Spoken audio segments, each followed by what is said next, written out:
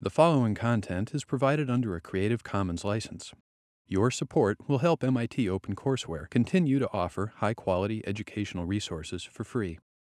To make a donation or view additional materials from hundreds of MIT courses, visit MIT OpenCourseware at ocw.mit.edu. Today we're going to be talking about games.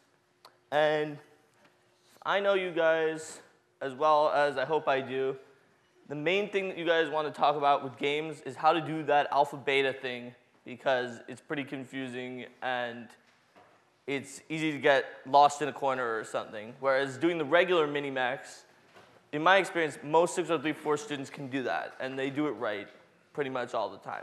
However, we're going to focus on all the different components of games, and I put up two provocative silver star ideas up on the board, which will come into play here. The Snow White principle is a new name and has never been revealed until today because I made up the name recently.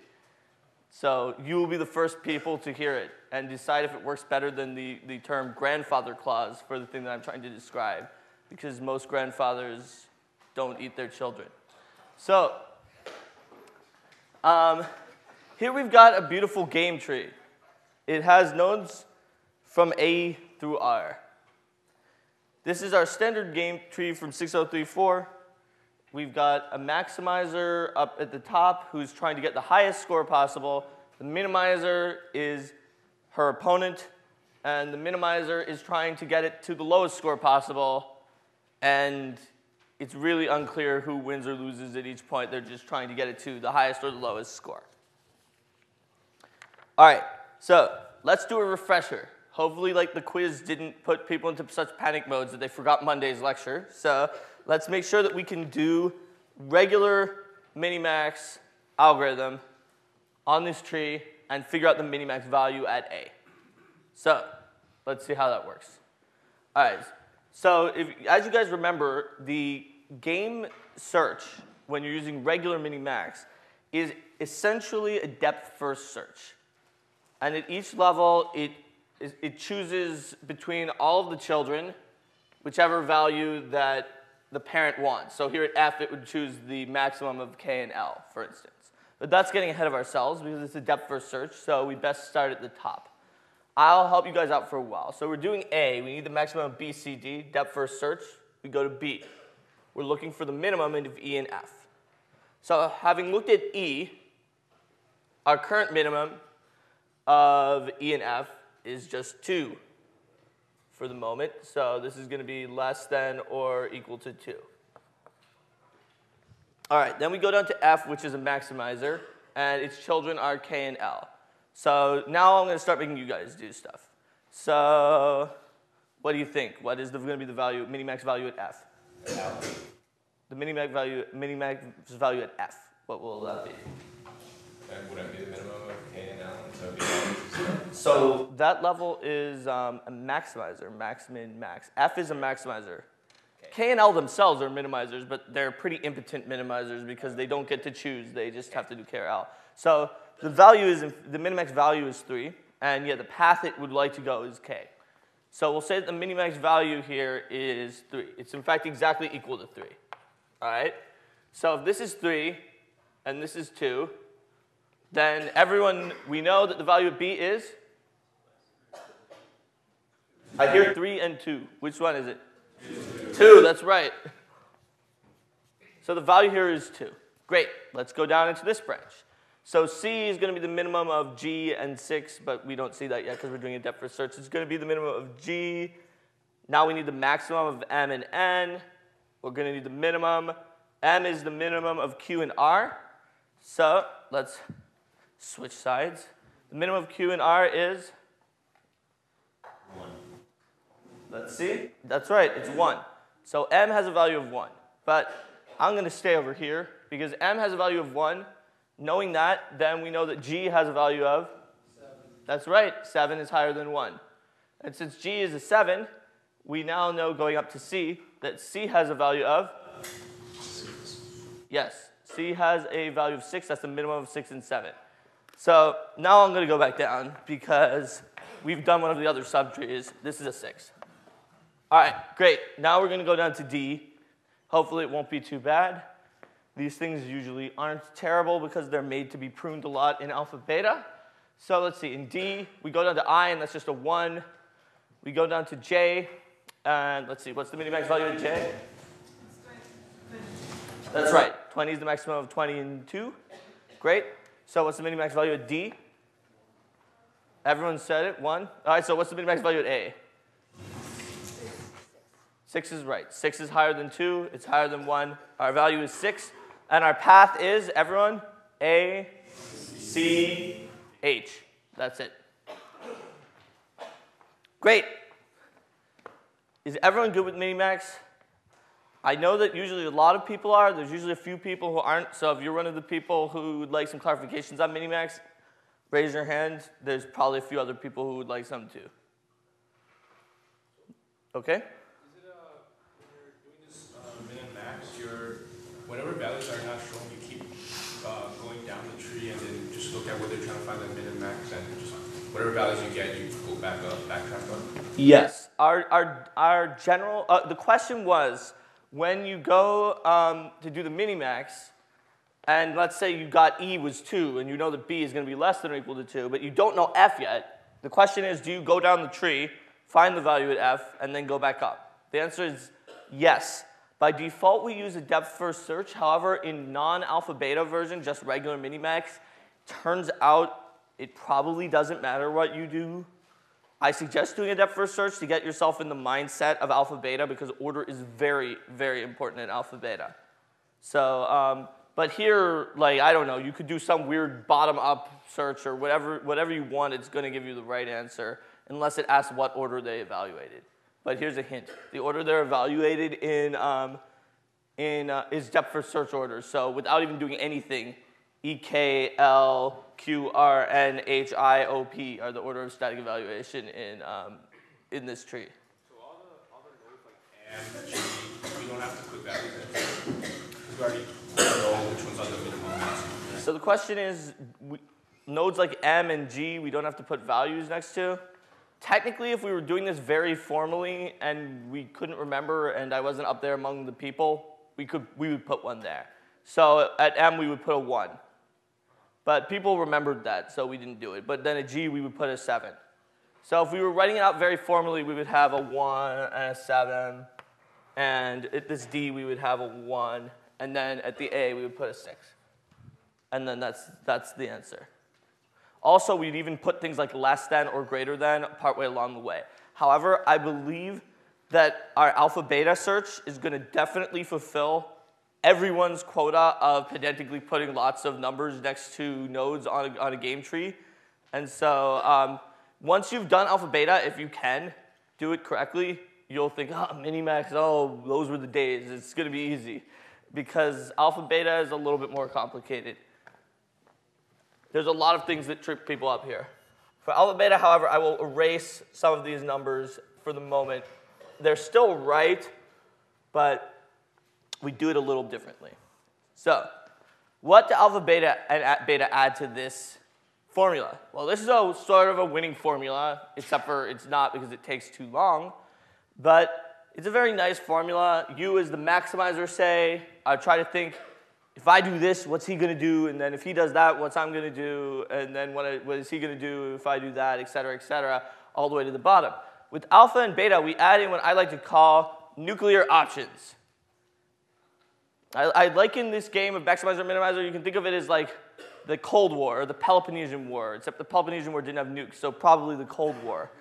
And you know, in the Cold War, or any situation where you're up against an adversary who, actually this doesn't really work as well for the Cold War, but in any situation where you're up against an adversary whose only goal in life is to destroy you, you always want to find out what the best thing you can possibly do is, you know, if they hit that button and send nukes in from Cuba, or if they send fighter pilots, or whatever's going on. So the idea of alpha and beta is that they are numbers that represent the fail-safe, the worst case. Because obviously, in the Cold War, sending nukes was not a good plan. But presumably, us sending nukes would be better than just being attacked and killed. So the alpha and beta represent the worst possible outcome you would be willing to accept for your side, because right now you know you're guaranteed to be able to force the conflict to that point or better. So the alpha is the nuclear option, the fail-safe of the maximizer. All right? Nuclear options. Alpha is maximizer's nuclear option.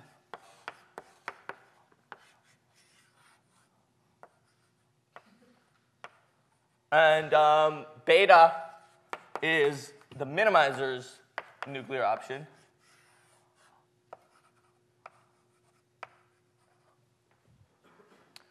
So we ask ourselves, and people who were paying attention at lecture or wrote stuff down know the answer already, what could we possibly set to start off before we explore the tree and find anything? What will we set as our nuclear option, as our sort of fail-safe? We can always fall back on this number.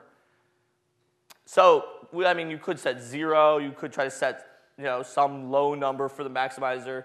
Because if you set a high number for the maximizer as its fail-safe, it's going to be really snooty and just say, oh, I won't take this path. I already have a fail-safe that's better than all these paths. If you set like 100, you have no tree.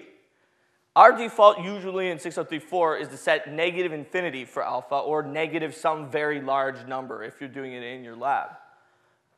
So if we set negative infinity as the default for alpha, that negative infinity is basically maximizer loses. So the maximizer goes in thinking, oh my god, if I don't look at this gate tree, I automatically lose. He's willing to take the first path possibly presented. And that's why that negative infinity is a good default for alpha. Anyone have a good idea what a good default for beta is? Or just remember? Positive infinity, that's right. Because the minimizer comes in and she's like, oh crap, the maximizer automatically wins if I don't look at this, node here. That makes sure the maximizer and the minimizer both are willing to look at the first path they see every time. Because, look on this tree. If 10 was alpha, the maximizer would just reject out of hand everything except for P. And then we wouldn't have a tree. The maximizer would lose because he would be like, this chess game is very interesting. However, I have another option. And then you're going to throw over the table. That's 10 for me because you have to pick up the pieces. I don't own this set. I don't know. So that is why we set negative infinity and positive infinity as the defaults for alpha and beta. So how do alpha and beta propagate, and what do they do? The main purpose of alpha and beta is that, as we said, alpha, let's say we have some chart of values. Alpha, which starts at negative infinity, is the worst that the maximizer is willing to accept, because they know they can get that much or better. It starts out, that's the worst thing you can have, so it's not a problem. Infinity is the highest that the minimizer is willing to accept. That's beta.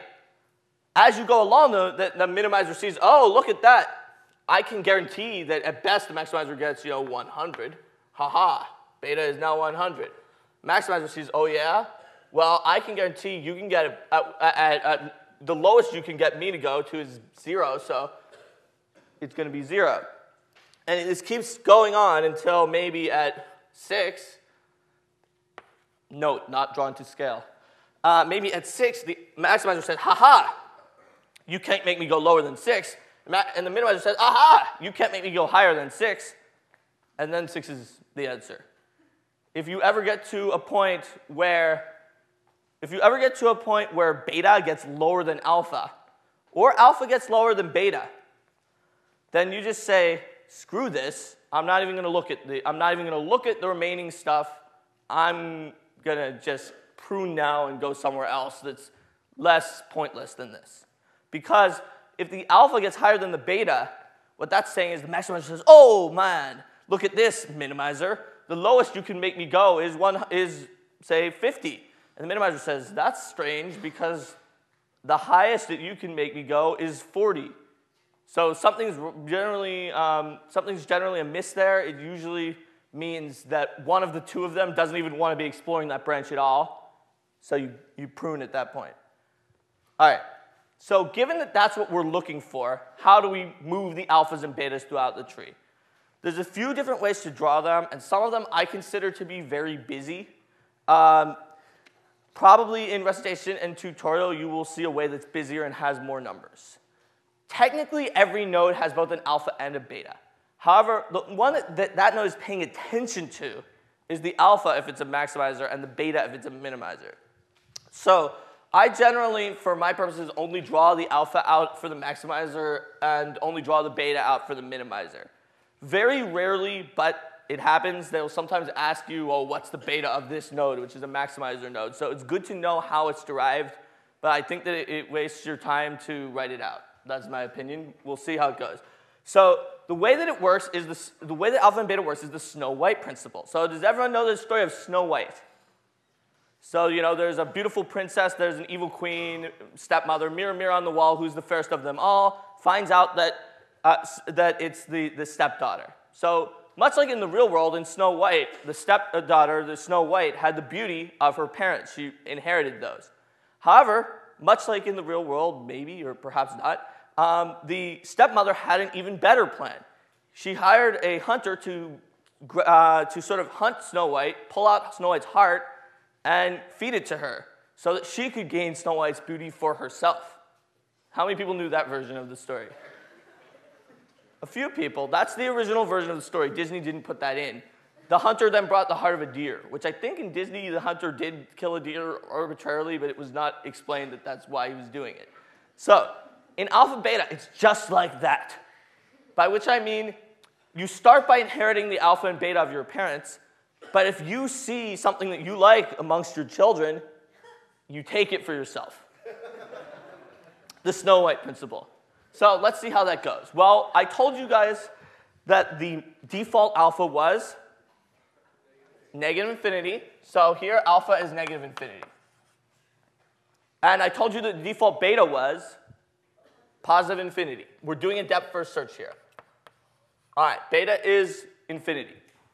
All right, so we come here to E. Now we could put an alpha, but I've never put an alpha or a beta for one of the terminal nodes because it can't really do anything. It just, it's just 2. So as we go down, we take the alpha and beta for our parents, but as we go up to a parent, if the parent likes what it sees in the child, it takes it instead. So I ask you all the question, would the minimizer prefer this 2 that it sees from its child or its own infinity for a beta? It likes the 2. That's absolutely right. So 2. All right, great. So now we go down to F. What is F's alpha? Who says negative infinity? Who says 2? No one. Oh, you guys are good. It's negative infinity. Technically, it also will have a beta of 2, but we're ignoring the beta, and the alphas that have been progressing downward from the parents, negative infinity. That's why I called it the grandfather clause before, because you would often look up to your grandparent to see what your default number is. So we got an alpha of negative infinity. We then go down to the K. It's a static evaluation. And now I'm going to start calling out people individually, so hopefully people paid attention to the mob, who were always correct. All right, so we go down to K, and we see a 3. F is a maximizer node. So what does F do now? It switches its alpha to 3. Yes, switches its alpha to 3. Great.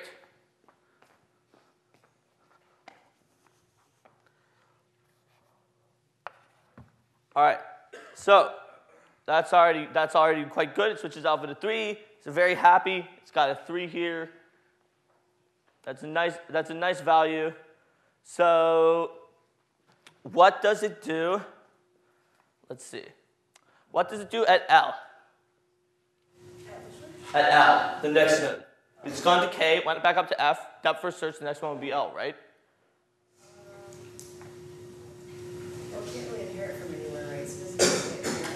Well, technically, F could take L.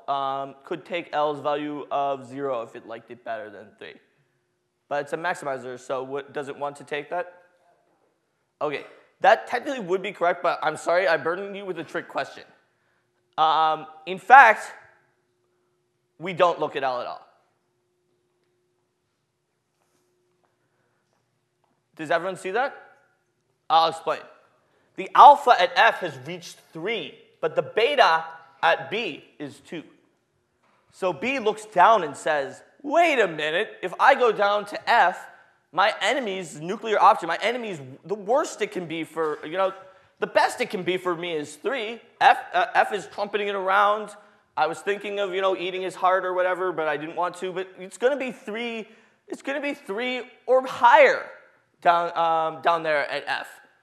There's no way I want that. I already have my own default escape plan, and that's 2. That's going to be better than whatever comes out of that horrible F. So screw it. And we never look at L. Does everyone get that? That is the main principle of alpha-beta pruning. If you see an alpha, it's higher than the beta above it. As I said, if alpha goes up above the beta, or if you see a beta, and if there's a beta down here, and it's lower than the alpha above it, prune. Stop doing that. And the question is, who prunes? Who decides that you don't look at L?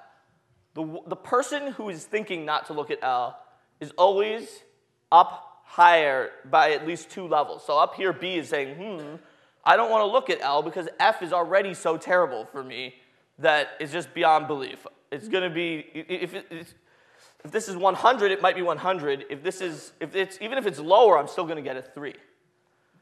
There's a sanity check that I've written, or that I sort of came up with, just in case you're not sure that you can skip it. Because on a lot of these tests, we ask you, which ones do you evaluate, which ones do you skip, right? So, or we just say, which ones do you evaluate, and you don't write the ones that you skip. Here's my sanity test to see if you can skip it. Ask yourself, if that node that I'm about to skip contained a negative infinity, or some arbitrarily small number, negative infinity being the minimizer wins, would it change anything? Now that I've answered that, if it contained a positive infinity, would it change anything?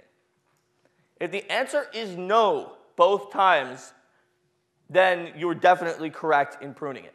So look at that 0. If it was a negative infinity, minimizer wins, what would happen? Maximizer would say, I'm not touching that with a 10-foot pole, choosing 3. The minimizer would say, oh, screw that, I'll take E. Let's say it was a positive infinity. The maximizer would say, Eureka, holy grail, I win. Minimizer would say, yeah, if I'm a moron, and go down to F, and then we'd go to E and take 2. So no matter what was there, minimizer would go to E. And you could say, well, what if it was exactly 2? But the maximizer would choose K, and the minimizer would go to E. So there's no reason to go down there. We can just prune it off right now. Does everyone agree? Everyone see what I'm talking about here? Great. So we're now done with this branch, because beta is 2. So now we're up at old grandpappy A, and he has an alpha of negative infinity. Everyone, what will he do? He'll take the 2. It's better than negative infinity for him. It's not wonderful, but surely anything is better than an automatic loss. All right. Now, our highest node is a 2, so let's keep that in mind for our alpha. Okay, so let's go over here. Let's see. So what will be the value at C? What will be the beta value?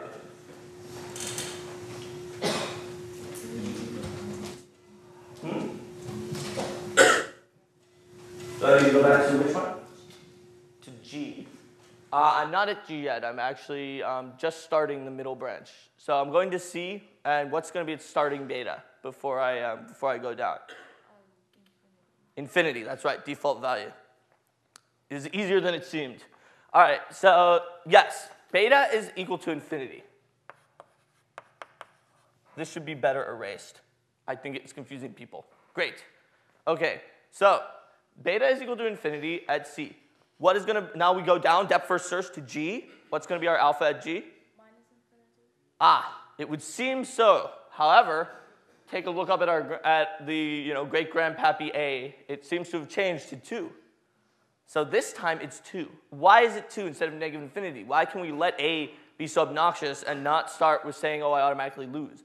Well, A knows that no matter how awful things get in that middle branch, he could just say, screw the whole middle branch, I'm going to B. That's something that the minimizer can't do, and we have to start at infinity for the minimizer, but the maximizer can because he has the choice at the top. Does everyone see that? He can just say, oh, I'm not even going to C. Yes, shows you I'm going to A and taking the 2. So therefore, alpha is actually 2 at G. All right, great. So we've got an alpha that's 2 at G. We're going to go down to M. It's a minimizer. All right, what's going to be our beta value at M?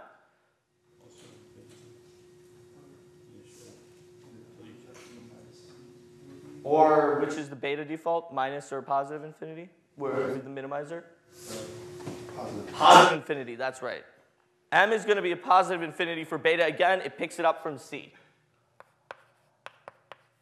Great. Now we get to some actual values. Okay? So we're at some actual values. We are at Q. So what's going to happen at M when M sees that Q is 1?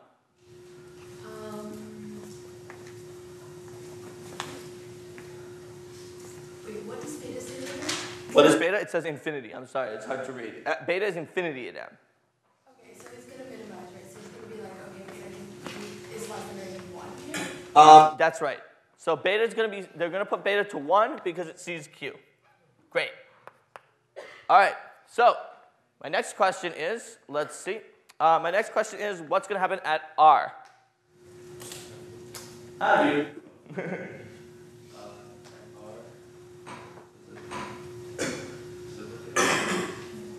Very smart. You've detected my trap. The question is, does it look at R? The answer is no, it doesn't look at R. Why doesn't it look at R? Does everyone see? Yeah, alpha is now greater than the beta below it. Beta has gotten lower than alpha. This is the same thing I was talking about before when we figured out that the alpha here was 2. The maximizer says, wait a minute, if maximizer G says, if I go to M, the best I'm getting out of this at 1, because if this is negative infinity, minimizer will choose it. If this is positive infinity, he'll choose 1. Best I'm going to get out of here is 1. If that's the case, I might as well have just gone to B and not even gone to C. So I'm not going to go to M. I'll go to N maybe. Maybe N's better. Does everyone see that? Great. So let's say that the maximizer does go to N. So what's going to happen with his alpha? That's right. Going to be 7. 7 is better than 2, and the maximizer has control to get to that 7, at least if it gets to G. All right. Now, the minimizer at C, we'll have to do everyone this time. The minimizer at C, seeing that 7, what does the minimizer do? Anyone? So it sees the 7. What does it do to its beta? It takes the 7. Better than infinity anyway. And yeah, then it checks H. And everyone again, what happens at H? It takes the 6. It's lower than 7. All right. Now, we'll go back to having people do it on their own. Well, all the way back to the top, what does A do when it sees the 6 coming out of C? Changes the 6. Changes to 6, that's right. Alpha equals 6. Great. Home stretch, people. Home stretch. So, the minimizer, everyone, has a beta of infinity. And if I wasn't a static node, it would have an alpha of 6, but it is a static node, so it just has a value of 1.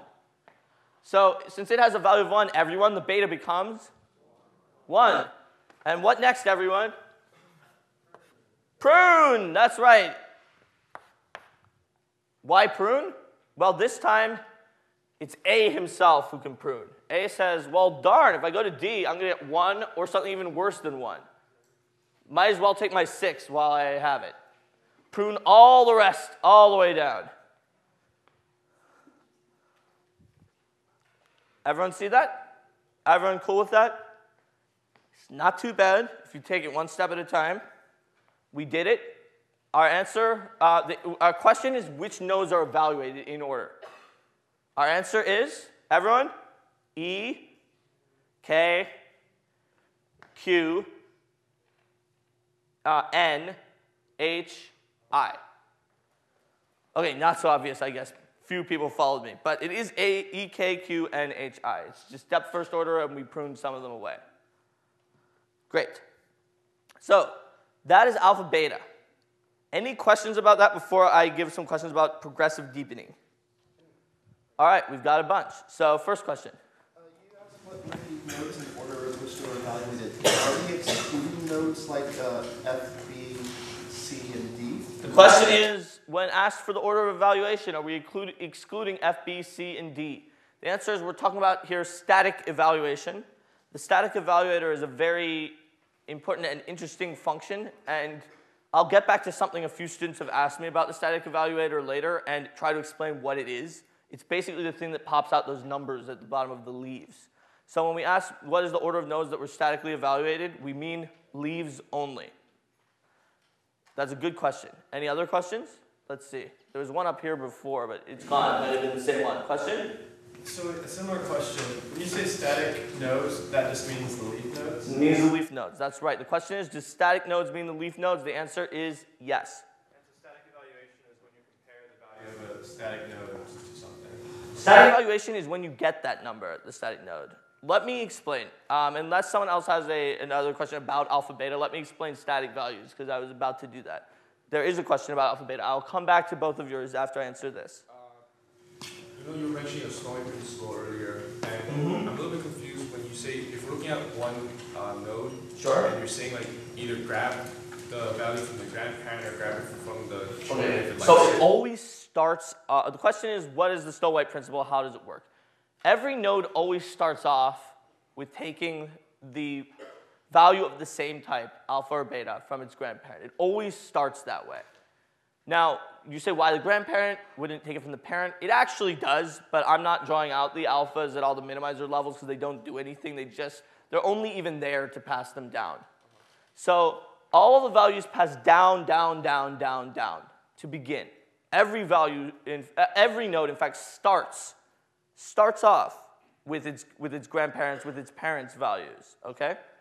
But then, when the node sees a child that's completely done evaluating, it's finished, like let's say it can't be in the process. Let's say C, when C is complete, it sees that G is completely done with all of its subbranches and is ready to return a value as if it was, or if it's just a static evaluation, then it's automatically completely done, right? Because it has no children, right? A static value like K of 3 is automatically completely done. It's got a 3. Similarly, when we came back to G after going to N and we knew that the value was 7, that was completely done. The value was definitely 7. There was no other possibilities, right? That's after looking at the children, right? Yes. So once you're done with all the children of G, then G comes up and says, guess what, guys? All right, so technically before that, you would have said that like G's alpha is greater than or equal to 1. And then when we looked at Q, and then we looked at M, we'd say it's equal exactly to 7, we're done here. And then at that point, when it's fresh and ripe, it has all of its highest value or its best value. That's when the parent can, eat its heart and gain that value itself. So that's when C says, for instance, C says, oh man, I have an infinity. I really like that 7 better, and it takes the 7. But then it saw H and it said, oh man, that's a 6. That's even better than 7. So it took the 6. Shouldn't the alpha take 7 then, or 8? So alpha takes 6 because C is a minimizer. C took the 7 from G, but then right after that, C saw H and took the 6. Because 6 is even lower than 7. And then alpha took the 6 because 6 was higher than 2. So it's not going to look like below the branch. Yeah, because the problem is that the maximizer doesn't have control there. The minimizer's got control at C. And the minimizer is going to make sure it's as low as possible. The maximizer at A, his only control is, or her only control is the ability to send our way to B or C or D. Or at least, and then at that point at C, the minimizer gets to choose if we go to G or H. And it's never going to choose G because G is higher than H. Okay. All right, awesome. Is there another question? All right, let's go back to static evaluations. When I first took this class, I had some weird thoughts about static evaluations. I heard some students ask me this. I almost got a question about it onto one of the tests, but it was edited to some other weird question that was M to the B to the D minus 1 or something like that at the last minute. So I'm going to pose you guys the actual question that would have been on one of the older tests, which is the following. I had a student who came to me and said, Mark, when we do this alpha beta pruning and all this other stuff, we're trying to assume that we're really saving that much time by, getting rid of a few static evaluations. In fact, when we do progressive deepening, we're always just counting how many static evaluations do we have to do.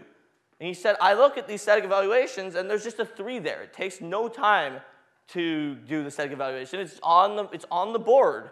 It takes much longer to do the alpha beta. It's faster by far to not do alpha beta. So I then tried to explain to that student. I said, okay, we need to be clear about what static evaluations are. You guys get it easy. We put these numbers on the board. A static evaluation, let's say you're playing a game like chess.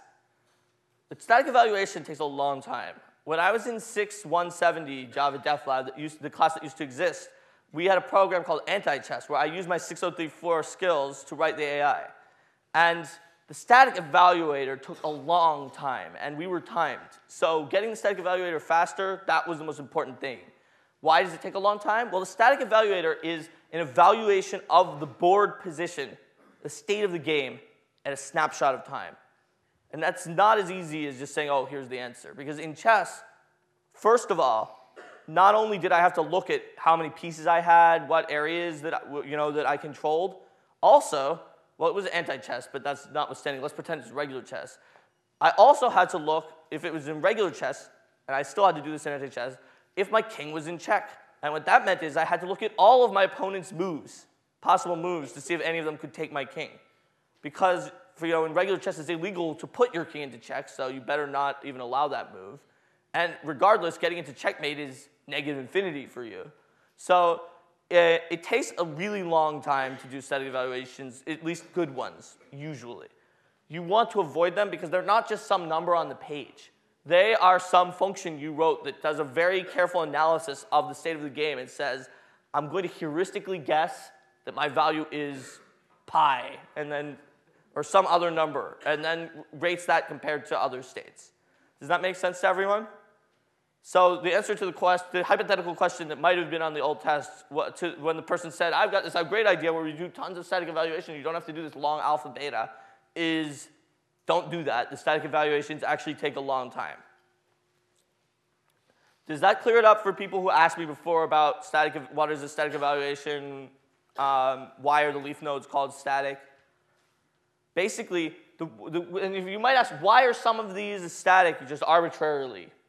The answer is when you're running out of time to expand deeper and you just need to stop that stage of the game, maybe it's just getting too hairy, maybe it's spreading out too much, you have some heuristic that says, this is where I stop for now.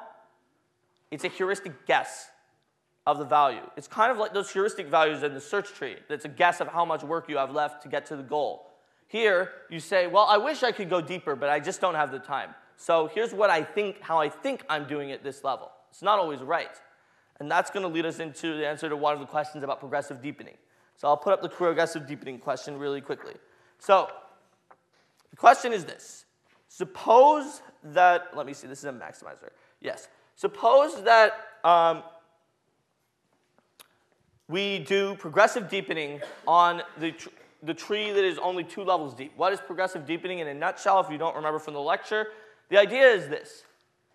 It doesn't take, in this tree, it doesn't work, but in trees that actually branch like 2 to the n, it doesn't take that much time to do like some of the top levels first, and then move on to the bottom levels. Just do them one at a time. So let's say we only did it up through j. We only did the top 2 levels of the tree. We'd like to reorder the tree so that alpha beta can prune as much as it possibly can, at least we hope. All right? So let's pretend that we had a psychic, awesome genius friend who told us that the static values when we went up to 2 levels, remember when we go to 2 levels, F, G, and J have to get a static value, right? Because we're not going down. We do a static evaluation. They get the exact correct numbers, 3, 7, and 20. Genius, brilliant. All right, so if that happens, what is the best way that we could reorder that tree? Oh, yeah. So it's A, B, C, D with values of 2, 3, 7, 6, 1, 20. I'll draw that. This is the non-reordered tree.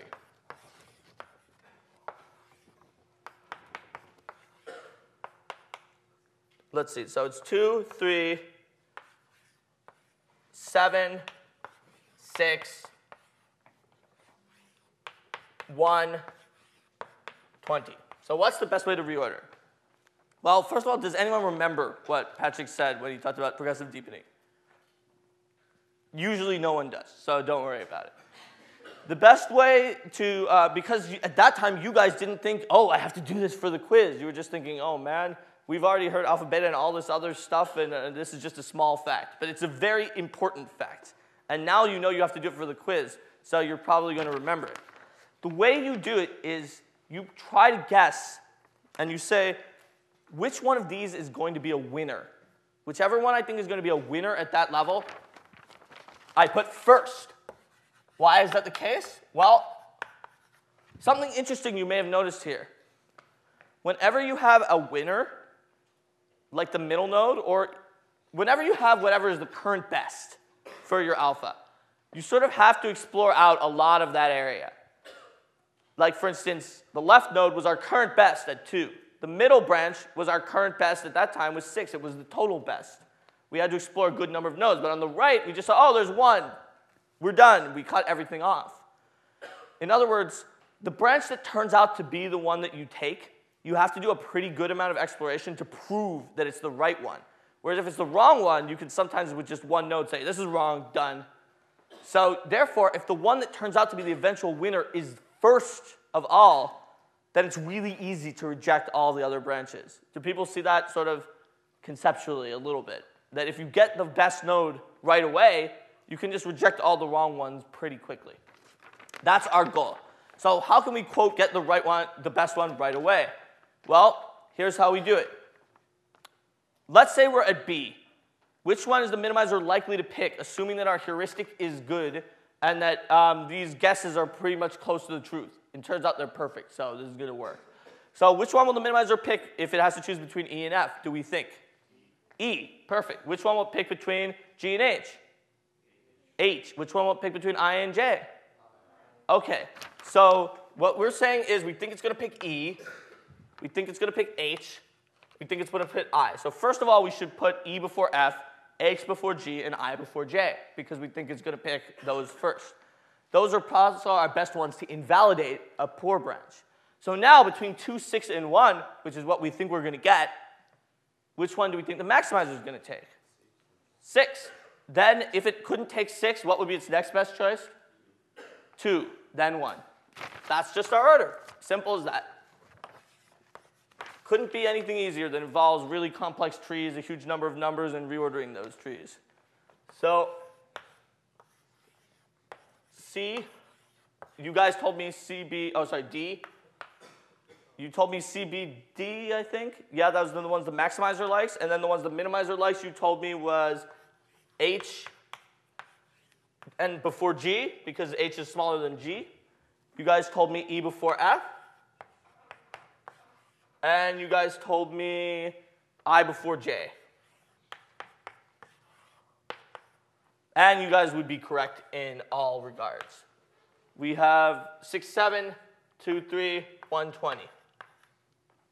All of the minimizers choose from smallest to highest. The maximizer chooses from highest to lowest of the one that the minimizers will take. And if we did that, you can see we would probably save some time. Let's see how much time. Let's say we looked at H first, right? Well, if we looked at H first, we would still have actually had to look at Q and N. However, we would not have had to look at K. Do people see why? If we already knew this branch was 6, as soon as we saw 2 for the beta here, 2 is less than 6, we could have pruned. We still would have had to look at I over here because you have to look at least one thing in the new subbranch. And it actually only would have saved us 1 node. Oops. So it winds up that in total, how many nodes would we have evaluated if we did that little scheme of reordering? Well, we normally had to do 6, right? E, K, Q, N, H, I. How many do we evaluate if we do this, this progressive deepening scheme? How many times do we run the static evaluator? Which, of course, you know the static evaluator takes a long time. Anyone have a guess? I told you the only one we don't evaluate is K. You can raise your hand. I won't make anyone give this one. So I said the only one we save on is K. So we still do E, Q, H, N, H, and I over here. There's 2 possible answers that I will accept. So you have a higher chance of guessing it. Anyone? Does everyone agree that we did 6 before? If we didn't do any progressive deepening, we just did E, K, Q, N, H, I. And now we're not doing K. Okay, people are saying 5. All right, good. That's not the right answer, but at least shows that you can do taking away the 1. We did at least 5 over here. There's 2 possible answers, though, because look over there. In order to do the progressive deepening, we had to do those static evaluations. Right? So we either did all those static evaluations and these 5 A, K, Q, N, H, I. These 5 static evaluations, so we didn't do the K. Or we might have saved ourselves because maybe we were smart and decided to cache the static values when we were going down the tree. It's an implementation detail that on this test when we asked that question we didn't say. What I mean by cache is when we did it here and saw that E was a 2, and then here, oh, we have to do the static value at E. If we were smart, we might have made a little hash table or something and put down 2 so we didn't have to do a static evaluation at E. And if that happened, well, we save E, H, and I, and we do 3 fewer. Does everyone see that? However, that's still more than 6, so it didn't save us time. So you might say, oh, progressive deepening is a waste of time.